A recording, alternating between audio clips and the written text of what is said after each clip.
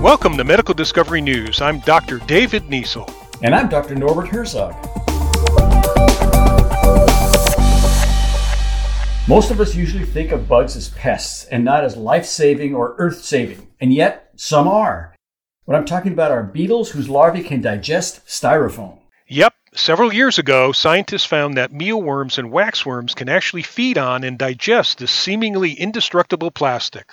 But now they've found the larva of a beetle called Zophobos atratus can digest 4 times the amount of styrofoam because this larvae is a superworm, 2.5 inches long.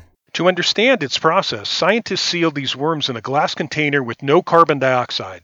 After feeding on styrofoam, the worms converted almost 40% of the plastic into CO2, which means they turned it into breathable gas.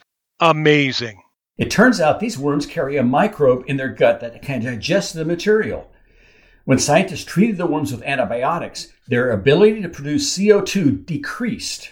The next goal is to isolate the worm's microbe, most likely a bacterium, and produce it in mass. Then use it to recycle the 30 million tons of styrofoam produced every year. We must find ways to reduce the plastic we consume.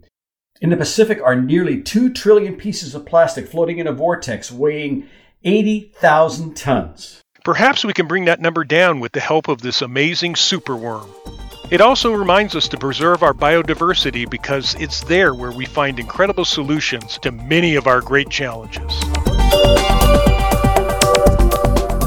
We are Drs. David Niesel and Norbert Herzog at the University of Texas Medical Branch and the Frank H. Netter School of Medicine at Quinnipiac University, where biomedical discoveries shape the future of medicine. For much more and our disclaimer, go to medicaldiscoverynews.com.